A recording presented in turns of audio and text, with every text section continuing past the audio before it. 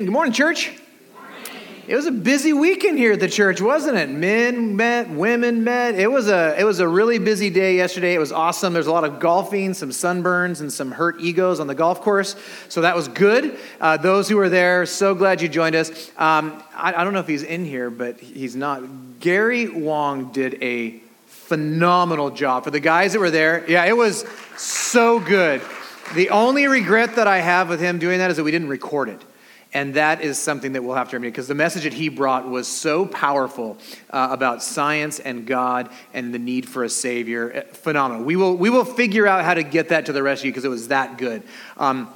My name is Simon. I'm one of the pastors here at the church. We are currently in our study in the book of Acts. We've been kind of plowing through that, and we're going to get to about mid-January and then take a break and get into some other fun books as we get running forward. But we have called this The House That Jesus Builds, and it's continuing. It hasn't stopped. He's still building it. He's still doing something. As we explore what it means for this new season for Grace Hills Church, what better place to go than to be rooted in where God started his church and what it looked like and how they dealt with the issues that came.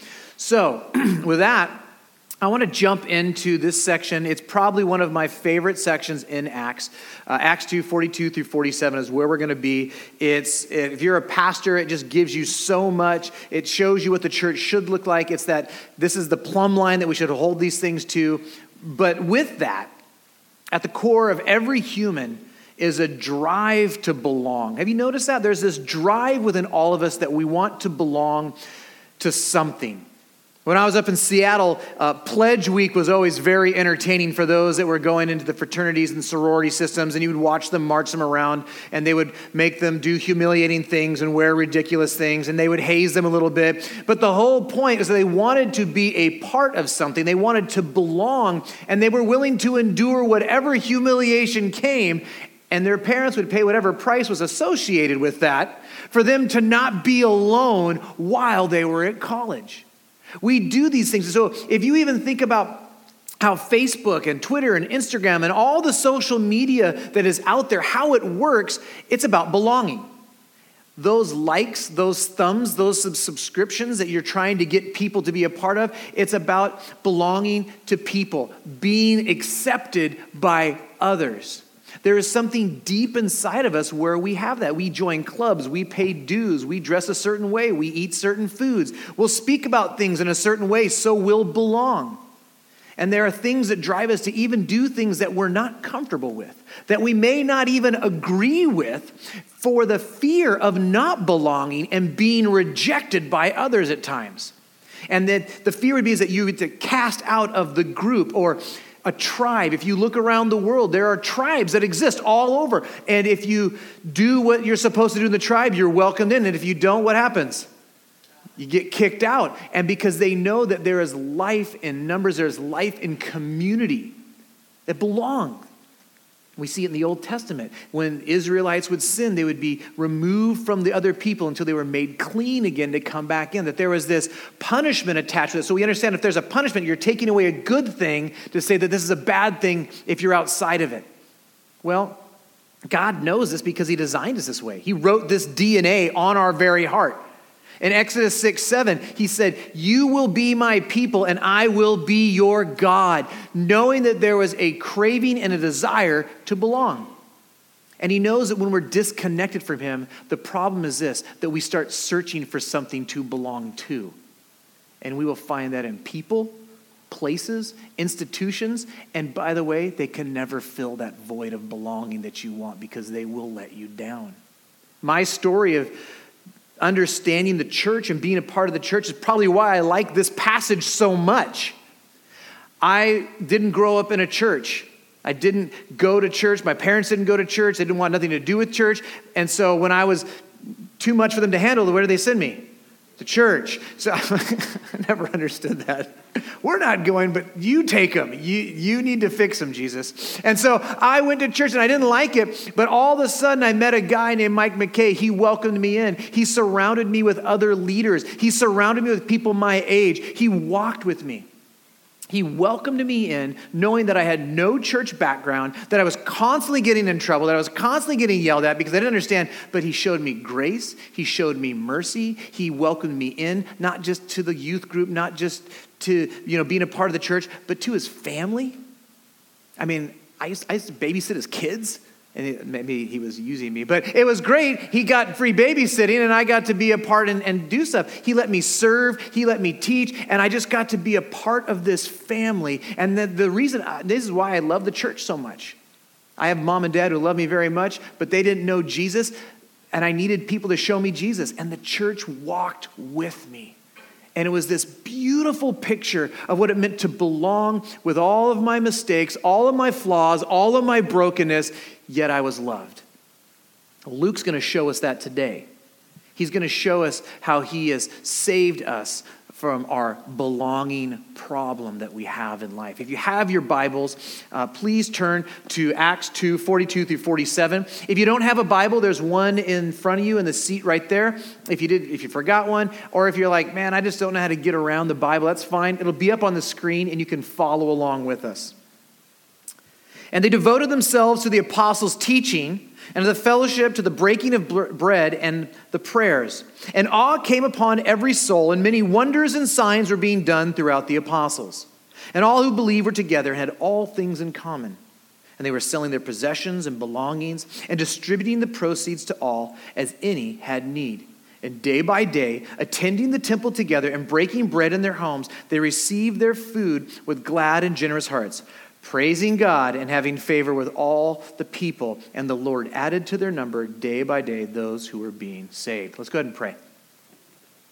Jesus, thank you so much for giving us a picture of what the church looks like, what the church is doing, how the church is formed and function, and how you work in it. Thank you for saving us individually, and thank you for saving us to each other.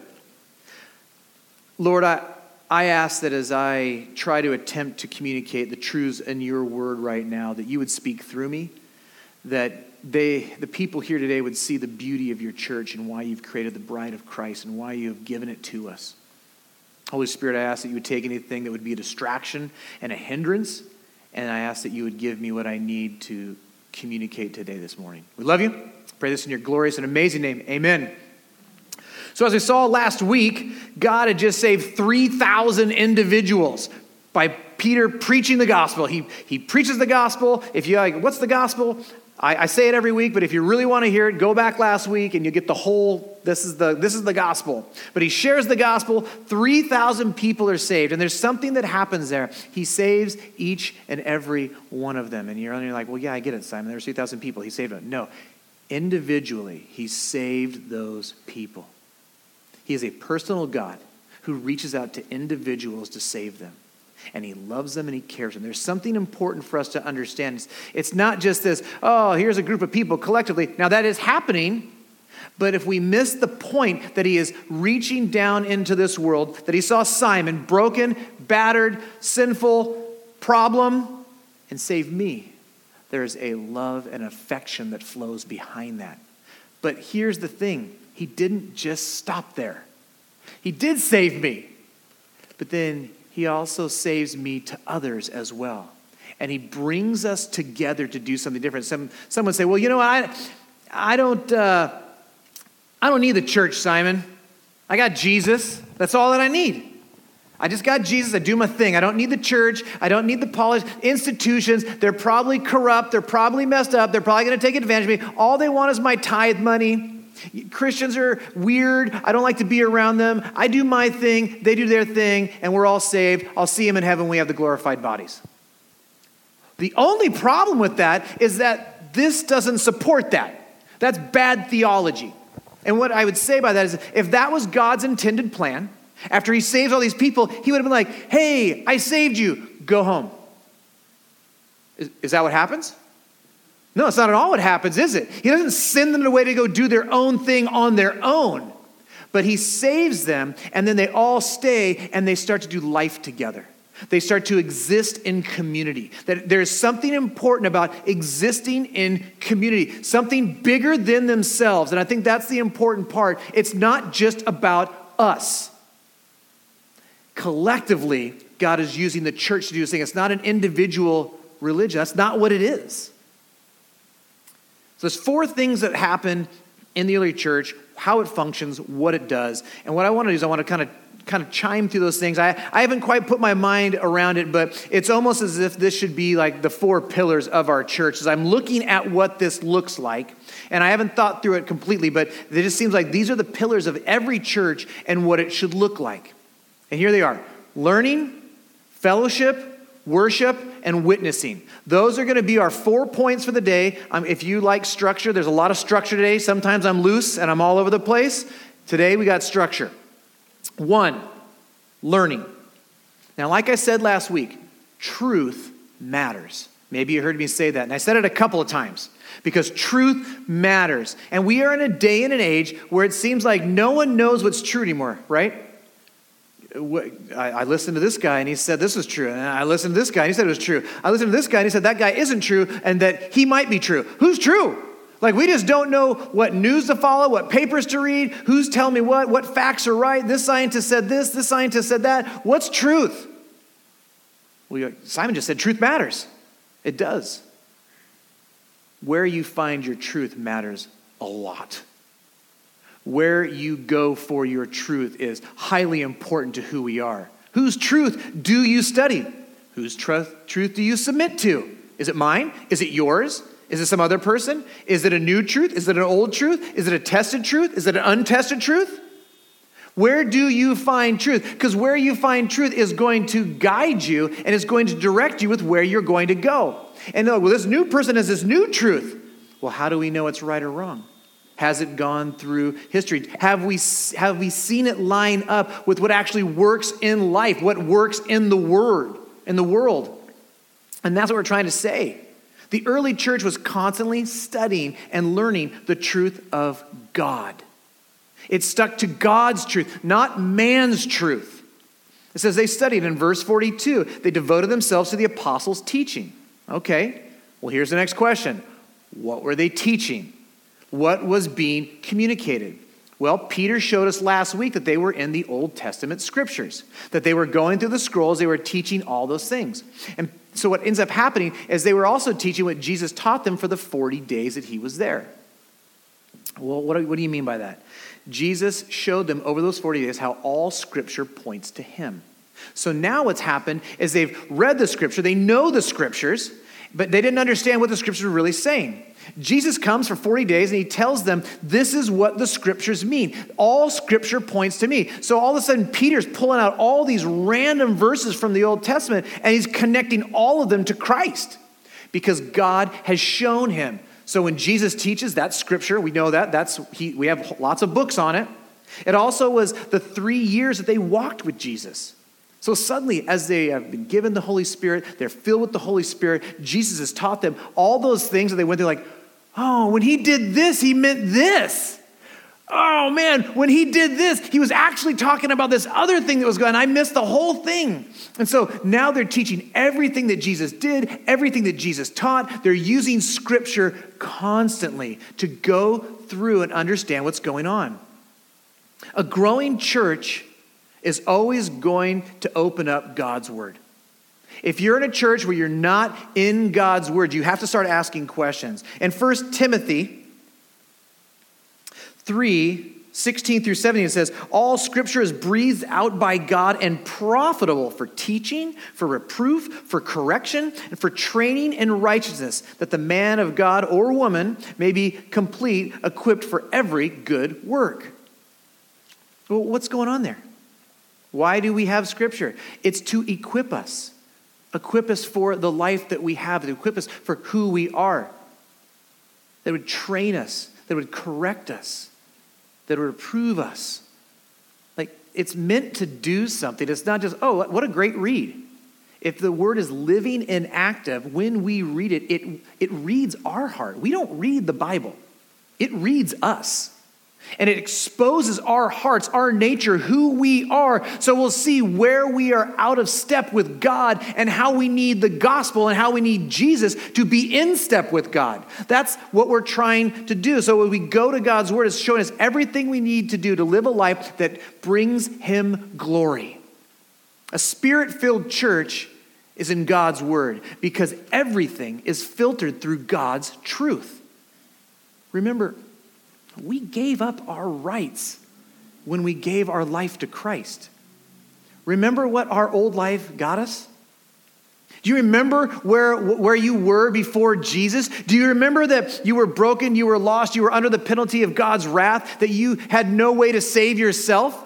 That all the sin we heaped up in our life was the effects of us living life our own way with our own truth? We gave that up. So now we submit and surrender to what Jesus has called us to. The truth that Jesus has brought us to. We surrender to him because he knows that our lives could not yield anything but broken wickedness. Well, how do we know that these guys were really from the Lord? How do we know the apostles' teaching were, how do we know that?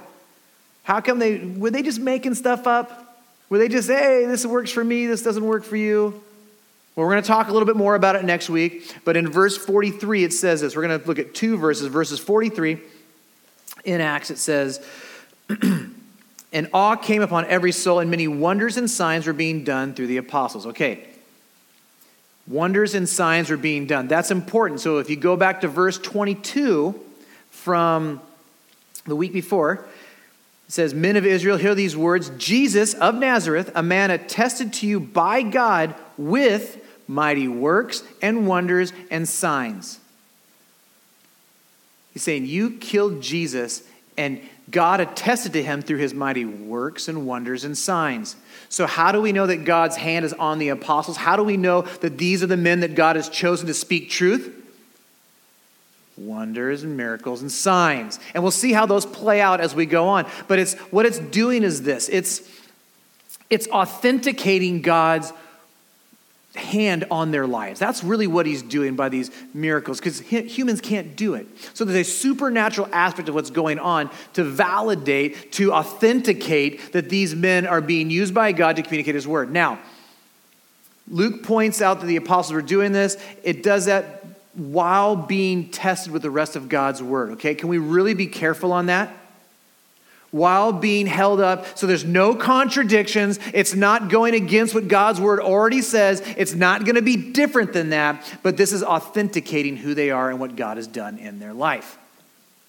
Now, maybe you've gone to different churches. Maybe this is the first church you've ever been to. I don't know, but I'd say a lot of us have gone to a lot of different churches over the years. We've seen a lot of different churches. And you've maybe been at a church where they don't get into God's word very much, or they don't talk about it. They barely crack it. And I was talking with a guy this week. He said, just because a church is big, just because a church is full, doesn't mean that God's hand's on it. But it's the word being preached that makes it what's happening. I liken it to this. And this is where you're going to have to deal with my weird analogies. It's like eating a Big Mac. Or any fast food. You pick. You pick. Carl's Jr., Jack in the Box, Taco Bell, Wendy's for my son Hawk. He loves Wendy's. Square burgers. I don't know. I just can't get behind a square burger. Anyway, you see the burger and you go, that will make me feel better. That looks delicious. The picture looks good. There's so much protein and there's even some vegetables in there. I see some carbs. I might need some carbs as well. And you think, that burger will nourish me. That burger will give me what I need to accomplish what God has called me to do today. I am hungry. It looks good. And you eat it and you immediately having that burger because it doesn't taste good. It isn't good. I don't know why am I sounding off, but God's like, shut up. The reality is this. Yeah, it's just a battery. So that burger doesn't satisfy. Have you ever noticed you eat that burger and you just feel worse? You literally like, why did I do that?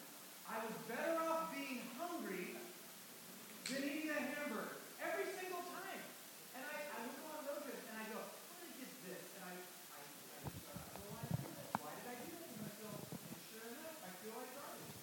That's what it's like when you go to a church that doesn't preach the word of God. Because God's word nourishes. God's word grows us. And man's words don't. And that's what we need to understand as a church. We will always, while I'm in this pulpit, preach from the word of God.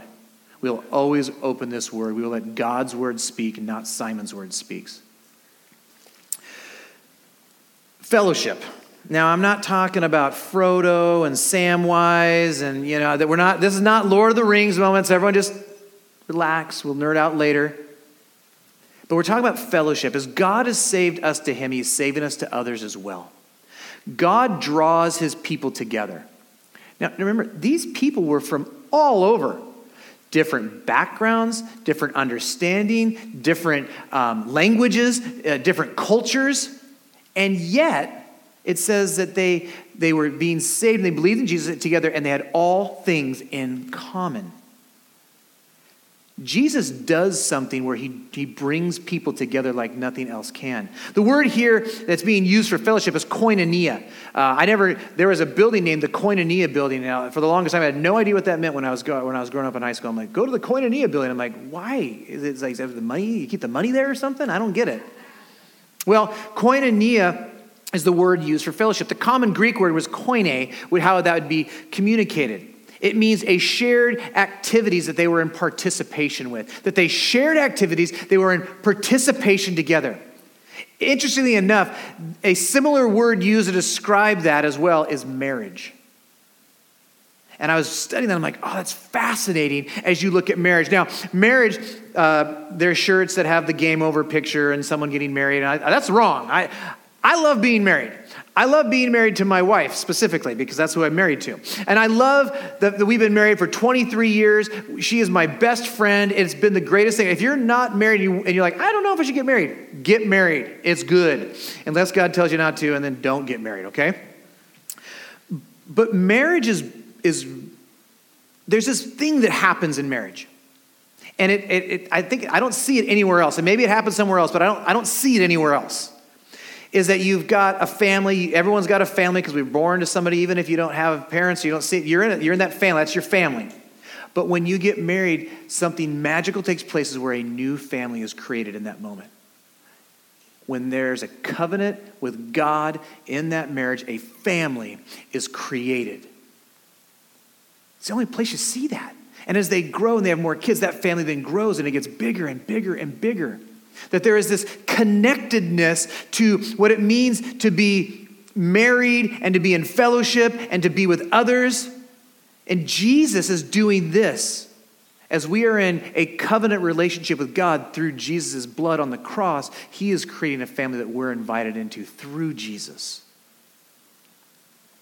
John talks about this in 1 John 1:3. It says, for which we have seen and heard we proclaim also to you, so that you too may have fellowship with us, and indeed our fellowship is with the Father and with the Son and with Jesus Christ. That this fellowship together is also connected with our fellowship with God. Do you see how this is starting to it's so different that God the Father, we are his family. He has created a new family through Christ, through the covenant of the sacrifice of Jesus Christ that we are a part of, and that is connected to each other and to him.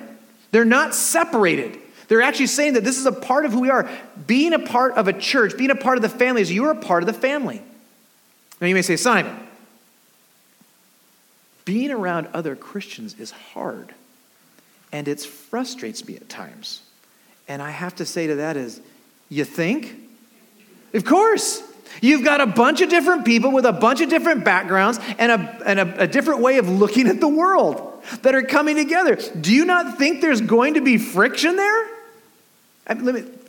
Is there friction ever in your family at home? Of course not. You guys are perfect. Everyone gets along perfectly. Never had one child ever fight. No, of course we know that. And that's in the same family. So imagine with that on a global scale where people in different cultures, there's going to be friction. There's going to be tension at times. But you know what's funny in a family? Even if there's someone in your family who you're like, my brother or my sister or my mom or my dad, what do you do when they're in need and in trouble? You help them. Why? Because they're family.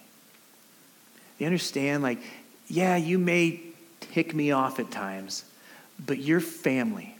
And we're connected by something deeper than just random relationships. Well, see, that's what the church is saying, that it's connected to something even deeper than family bonds. It's the blood of Jesus. And I would say this, because I talk to people, and a lot of being a pastor is helping people deal with other people, usually within the church, because there's frustrations, there's problems, there's conflict. And I tell them this all the time. Maybe, just maybe, it's not about you helping them become a better person. Maybe it's God's using them to help you grow in your faith. What? No. Yeah, you're not perfect either. What? God uses other people, difficult people at times, to cause us to grow, to cause us to press into him, to cause us to understand what grace really looks like. And guess what? This is how we are with God. And yet God lavishes us with grace. He shows us grace upon mercy. And he is calling us to do the same. And when you deal with difficult people and frustrating people, you have an opportunity to show them the grace and the mercy of Jesus Christ. And that is a gift, whether you can admit that in this moment or not. Maybe a couple years down the road it'll be a gift. Right now it's a pain. Someone once said, the stronger your vertical fellowship is, the stronger your horizontal fellowship will be. Why? Because the more we share in the grace that God has extended to us, the more we will share out that same grace with those in our lives. It's funny, the word koinonia is rooted in the word koinonikos, which means generous. Why is that important?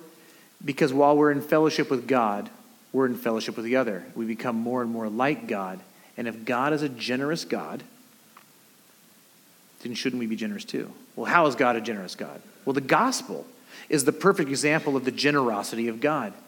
That we did not earn God's favor. We did not deserve God's favor. That we were in rebellion against God. The Bible would say, for while we were enemies of God, while we were dead in our trespasses, God saw us in our state. He cared for us. He saw us. There is compassion in his heart when he saw us. The fact that we were dead in sin, unable to save ourselves. And yet he came. He left the throne room of heaven where he was worshiped. And he humbled himself and became a man. Born in a dirty feeding trough. To walk amongst us, to show us who God is. To show us that there is hope. To show us that there is salvation for those that have placed their faith in the work of Jesus Christ. And then he takes our sin, not his sin, our sin. And he goes to the cross, absorbing the wrath and the punishment that we rightfully deserved. And he died for us so we wouldn't have to. And then he doesn't stop there. He then pours out his righteousness on us. So now when God sees us, he sees the righteousness of his Son that allows us to go before God, to pray to God, to talk to God, to not be afraid of God and his wrath and judgment anymore. And he gives that gift. And here's the generosity part. To who? To anyone who would call on the name of Jesus. We talked about this a couple weeks ago, that God always responds with a yes when you call out to him. Always. When we experience this love of God, it makes us want to be like our Father. It makes us want to be generous with others. And this is just what happened. That they were selling their belongings and they were selling their possessions and they were giving away food to make sure that everyone was cared for, that everyone had what they need. Now, here's what I want to say this is not. And there's some studies on this. This is not early communism. This is not early socialism. And this is, I'm not trying to, you might like that, you might not. I don't really care. It's just not that. And here's why it's not that. Because they did it out of their own compulsion. The government forces in those other ones, right? You don't have a say. You're forced. There's no choice. It's not out of a transformed heart. It's after an iron fist, if you will. So you're being forced into it. So that's why it's not that. So if you think, oh, this is what that's not at all what it is. So they shared for a far better reason. They were filled with God's generosity. The koinonikos is what they were filled with. And when you have felt that, you want to be a part of it. There's something about giving away that you're like, oh, I feel there's something different about it. Like, it's great to get stuff. I like getting gifts. That's my love language. But I love to give good gifts because I love when people are like, this is thoughtful and it's good and it's useful and you know me and you understand me. When you see someone in need, when you can give like that, you get to start to partake in what it's like to be like Jesus. You get to do that. Think about this. Jesus would meet physical needs in the lives of people often. He did that. He just met physical needs. Why? Was that the reason why? Well, no. It's to show that there is a bigger need, right? Every time he would give, he would show them, I care about you. I'm going to meet this physical need, but it's actually to point to a bigger need in your life. There's a spiritual need, a spiritual thing that you're lacking that needs to be healing, and I can heal that too. When he's raising people from the dead, that's good, but he's showing that I have victory over death. I can bring people back to life. For if we are dead in our trespasses, he is the one that can bring us back to life. And so he's always showing this. So our opportunities to give, to be generous, it gives us opportunities to talk about the real things in people's lives. Like that's a reality. If you want more verses on how God calls us to be generous, because that's all throughout the Bible. It's in the Old Testament, it's in the New Testament. Luke 12:15, Acts 20:35 will get you started. That'll give you some stuff to look at. Go look at those things. The third thing is worship. It says in verse 46 that they went to the temple worshiping, breaking bread, and in prayers. Those are the things that we see happening. These are all acts of worship. If we look at the breaking of bread, you may understand that picture if you've come to church. Even, I think it was last week, we had our communion service, that we're talking about communion. That what they're doing is they are remembering what it costs for them to be saved from their sins. Remember, communion doesn't save you. It's remembering that we have been saved. It's remembering what Christ did. We're always putting in the forefront of our mind that Jesus has paid the price, that Jesus did the work, and that Jesus is the one that saves his people. We always want to remember that, because if not, what happens? Oh, I'm a good person. Oh, I'm doing the right things. Oh, look how good I am. See, it's so easy to slip back into this idea that it's about me and what I'm doing. Corinthians would actually point to, 1 Corinthians 11:20, say, when you come together, is it not the Lord's Supper that you eat? Talking about when you come together, you're going to eat the Lord's Supper. And then in verse 25, it would also say, in the same way also he took the cup after the supper, saying, this cup is the new covenant in my blood. Do this as often as you drink it in remembrance of me. For as often as you eat this bread and drink this cup, you proclaim the Lord's death until he comes. So we're going to be doing this until Jesus comes back. So you're like, I don't like it. Well, get used to it, because we're going to do it a lot if you're a believer in Jesus. But it's saying as often as you come together, as often as you guys are connecting, you need to be remembering who I am and what I did. It says they would sing songs, psalms, and sing hymns that we'll read later on. And they were praying together. They'd be prayers of thanksgiving, of God's great grace, of God's great mercy. Prayers of proclaiming the attributes of God and just talking about how our God is great and our God is amazing and how our God is powerful. Praise of God who shouldn't love us but does constantly every day, and that the gospel gives us the ability to be sustained constantly in the presence of God always. And they would bring their needs and their hurts and their desires to God. They'd say, this is what, I think I need this, Lord. I don't know, I'm hurting, I need this. Help this person, heal that person. We were just doing this week. We've been praying for people all week that are going through surgeries, and we had some really good news on some of those. It's like, all right, our God's listening, our God hears. And as they did that, it strengthened their bond to each other, and it strengthened their bond with God. They did this corporately, so they'd gather around the temple in the temple areas, and they did it casually when they would gather in homes, as it says. And the homes, for me, I love it, because There's something about eating a meal with somebody where you just start talking. Tell me about your life. Tell me about your life. Oh, where did you come from? And you start to hear people's lives. And if you're Christians, we start talking about what God did in our life. And we start sharing our testimonies. Like, people say, I can't share my testimony. If I go to dinner with you and I say, hey, tell me about your life, you just shared your testimony. It's not as hard as you think. But we're just talking about what God did in our lives. And that's what happens as you get together, as you eat over a good meal, you talk, you hang out, you're enjoying the things that God has given you. We are praising God for good food and for good friends and for good conversation. Think of it this way. It looks like the Sunday service corporately, and then casually, you're like, life groups, the rest of the week. So life groups are a great starting point. But if that's all that it is, you're not going to get really what's there. And so it should be throughout the week. You should be having meals with people in your life groups. You should be hanging out. You should be doing activities. You should be spending time together. Because the more you know people, the more you know where they are, the more you know what they need, the more you can serve them, the more you can show that love. God's using these things to do that. When Christians get together, we worship Jesus. That's what we do. Because it connects us where we shouldn't belong. Yet because of Jesus, we now belong. This kind of life, it does something. And it points to someone. And that's my fourth point, is it's witnessing. God's church will always be about the mission of God to take the name of Jesus everywhere we go. Period. It will always be about that. John Stott said this: the Holy Spirit is a missionary spirit, so a spirit-filled church is a missionary church. That's a great statement. If this is a spirit-filled church and it's a missionary spirit, we will be about the mission of God constantly, no matter what we do. Now, hear this next part, because I think it might be tricky, and there's a couple of just extra letters that I add that make it hard. We witness and we are witnessed. Let me say it again. We witness and we are witnessed.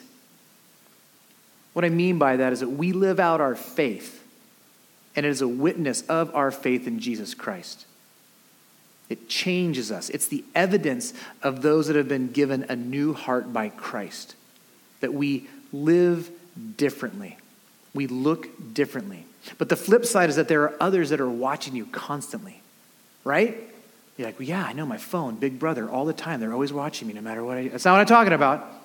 Other people are watching us all the time. They want to see, how does your worldview play out in your life? If you believe, and this could be anything, if you believe this, do you live that out fully? Are there contradictions in what you believe?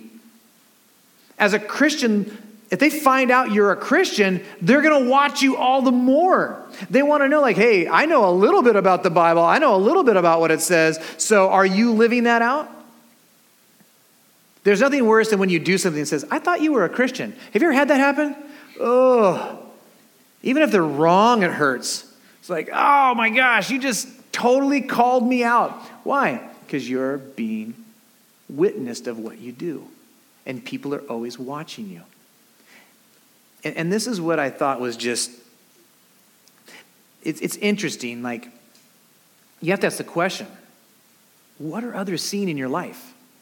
Like, what do people see? Do they see Jesus? Do they see unity or disunity when it comes to how the church works within itself? Do they see unity with how Christians interact with each other, or is it disunity? Do they see Christ? Do they not see Christ? Do they just see the rest of the world? Is there something about the way you live that's different than everyone else around you? There was something about Jesus where he just stood out in crowds. He just stood out. People were drawn to him because he was so different. And they wanted to know, why is this guy saying this stuff? Why is this guy there was miracles and those things were happening, but they were there for his teachings as well. And they heard him speak differently. They saw him live differently. He treated people that shouldn't have been treated with love. He treated them with love. And people caught on to that. There was something unique about the way that Jesus lived. Does anyone ever ask you, why do you do what you do? You ever been asked that? Like, why do you do this? Not like, whatever, why you fold your laundry that way. Like, why do you live this way? Like, what makes you do that? And I think that that's really the question that was being asked in this section. As the early church lived this out, the world was noticing what was happening. Why would these people all come together? They have nothing in common. Why would they be friends? Why would they be kind to each other? Why would they sell all their stuff to almost strangers that they just met? Why would they do that? Why are they spending so much time together? Like they're always hanging out. Who is this God that they are constantly worshiping and praising all the time? And why are they always telling others about it as if they wanted to be a part of the club? What was the result? Day by day, the Lord added to their number. If we would just trust God and live the way that he's called us to, God's going to start working because we are the evidence of the active nature of the gospel in the world today. Like, we get to do that. But who was building the church? God was, okay? It wasn't, and these apostles were adding it. No. It was the Lord who was doing it. When we trust him and live for him and we point to him, God draws people to him. See, God is saving souls and growing his family. Now, you may be like, Simon, you are looking through rose-colored lenses. I've been at churches. Like, you're painting a picture that's not accurate. I know the church isn't perfect because there's a bunch of imperfect people there, okay? If you find the perfect church, don't go. You'll ruin it. Just don't go, okay? And just ask them, what are you doing? They don't exist. And I get that we are in the honeymoon phase, if you will, of the early church. It's about to go sideways too, right? People are going to start doing people things. People are going to do selfish things. They're going to do sinful things. They're going to start making poor choices. They're not going to honor God with what they've been called to honor God with. And we're going to see that. And the best part is we get to see how God's word responds to it, how God uses the different apostles to speak to it, and how he brings truth to it. So we can learn from it. So what we see here, it really is a prescriptive section of Scripture. Right? This is how we should be living this thing out. But here's the thing, whether you like the church or not, it's the vessel that God has given us to take the gospel forward. You just need to understand that. This is the vessel. This is what he is using to do that. And what I love is that this idea of belonging, being accepted, is about that he saves the orphans of the world. Those who are lost, that have no home. And he gives them more than a house. He gives them a family. So you talk to people in the foster care system and they'll talk about, I had a house and I had these homes that I bounced around from. But it's different to say, and God gave me a family. Because they know that there's a difference about being in a home and then being in a family. And he's saying, you are in a family. We love you. We care for you. You've been adopted into God's family. And there's nothing you can do to pull anyone away from God. If you're his, you're his. You're loved.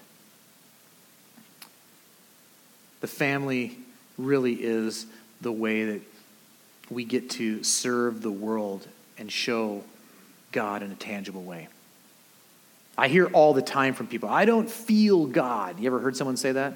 I don't feel like God is close. I don't sense God. I don't feel like God's ever touched me. You ever hear that? Just me? No? Think about this. God has given the church to the world the same way that he gave Jesus to the world so they would see, know, and hear Jesus. Maybe it's us that aren't showing them God and how we live our lives. Maybe it's on us to start living in a way that actually reflects who Jesus is, that they would see, feel, smell, taste all who God is in their lives. Like, see, we get to be a part of it. It's the same way that Jesus was sent by God so we would know the Father. Jesus gave us the church so they would know Jesus, so they would know the Father. You see how it's all working in conjunction. He's given us the Holy Spirit that keeps us to be able to do that. God knits us together because it shows his great power to bring people together. Where countries fail, governments fail, laws fail, humanity fails, God is victorious. Because only God's love is the only thing that can bring us together.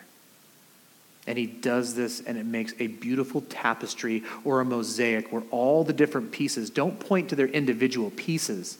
They make a bigger picture, which points to a bigger picture, and that picture is God, and it's his glory. And as God's people live this out, we get to behold and show the world the glory of God in all that we do. What I love is that he offers this to anyone. He is calling all those who feel like they don't belong, all those who feel like orphans, marginalized, cast out, without a tribe, to come to him. And he offers his gift through his son, Jesus, the Savior of the world, who welcomes you with open arms. See, God knows what the world needs and what the world wants: to belong in real relationship. And God offers that both through his son, Jesus Christ, with him and with others. The question is, what kind of church will we be to take that forward? Let's pray. Jesus, I thank you for who you are. I thank you for the church. I thank you for the church in my life. I thank you for what the church is meant to do and how you've saved us and how you've drawn us to yourselves. Lord, as you have saved us and you've saved us to others, I ask that we would be an example of the church and what it looks like and what it does. Lord, we want to see people saved. We want to see, and at Grace Hills, day by day, the Lord added to their number. We want to see that. Help us to live these 4 areas out. Help us to be a church that does reflect who you are, that people would experience you, Father, through how we live with each other. Let us be generous. Let us be in fellowship. Let us be under your word. Let us witness. Let us worship you fully. We love you. Pray this in your glorious name. Amen.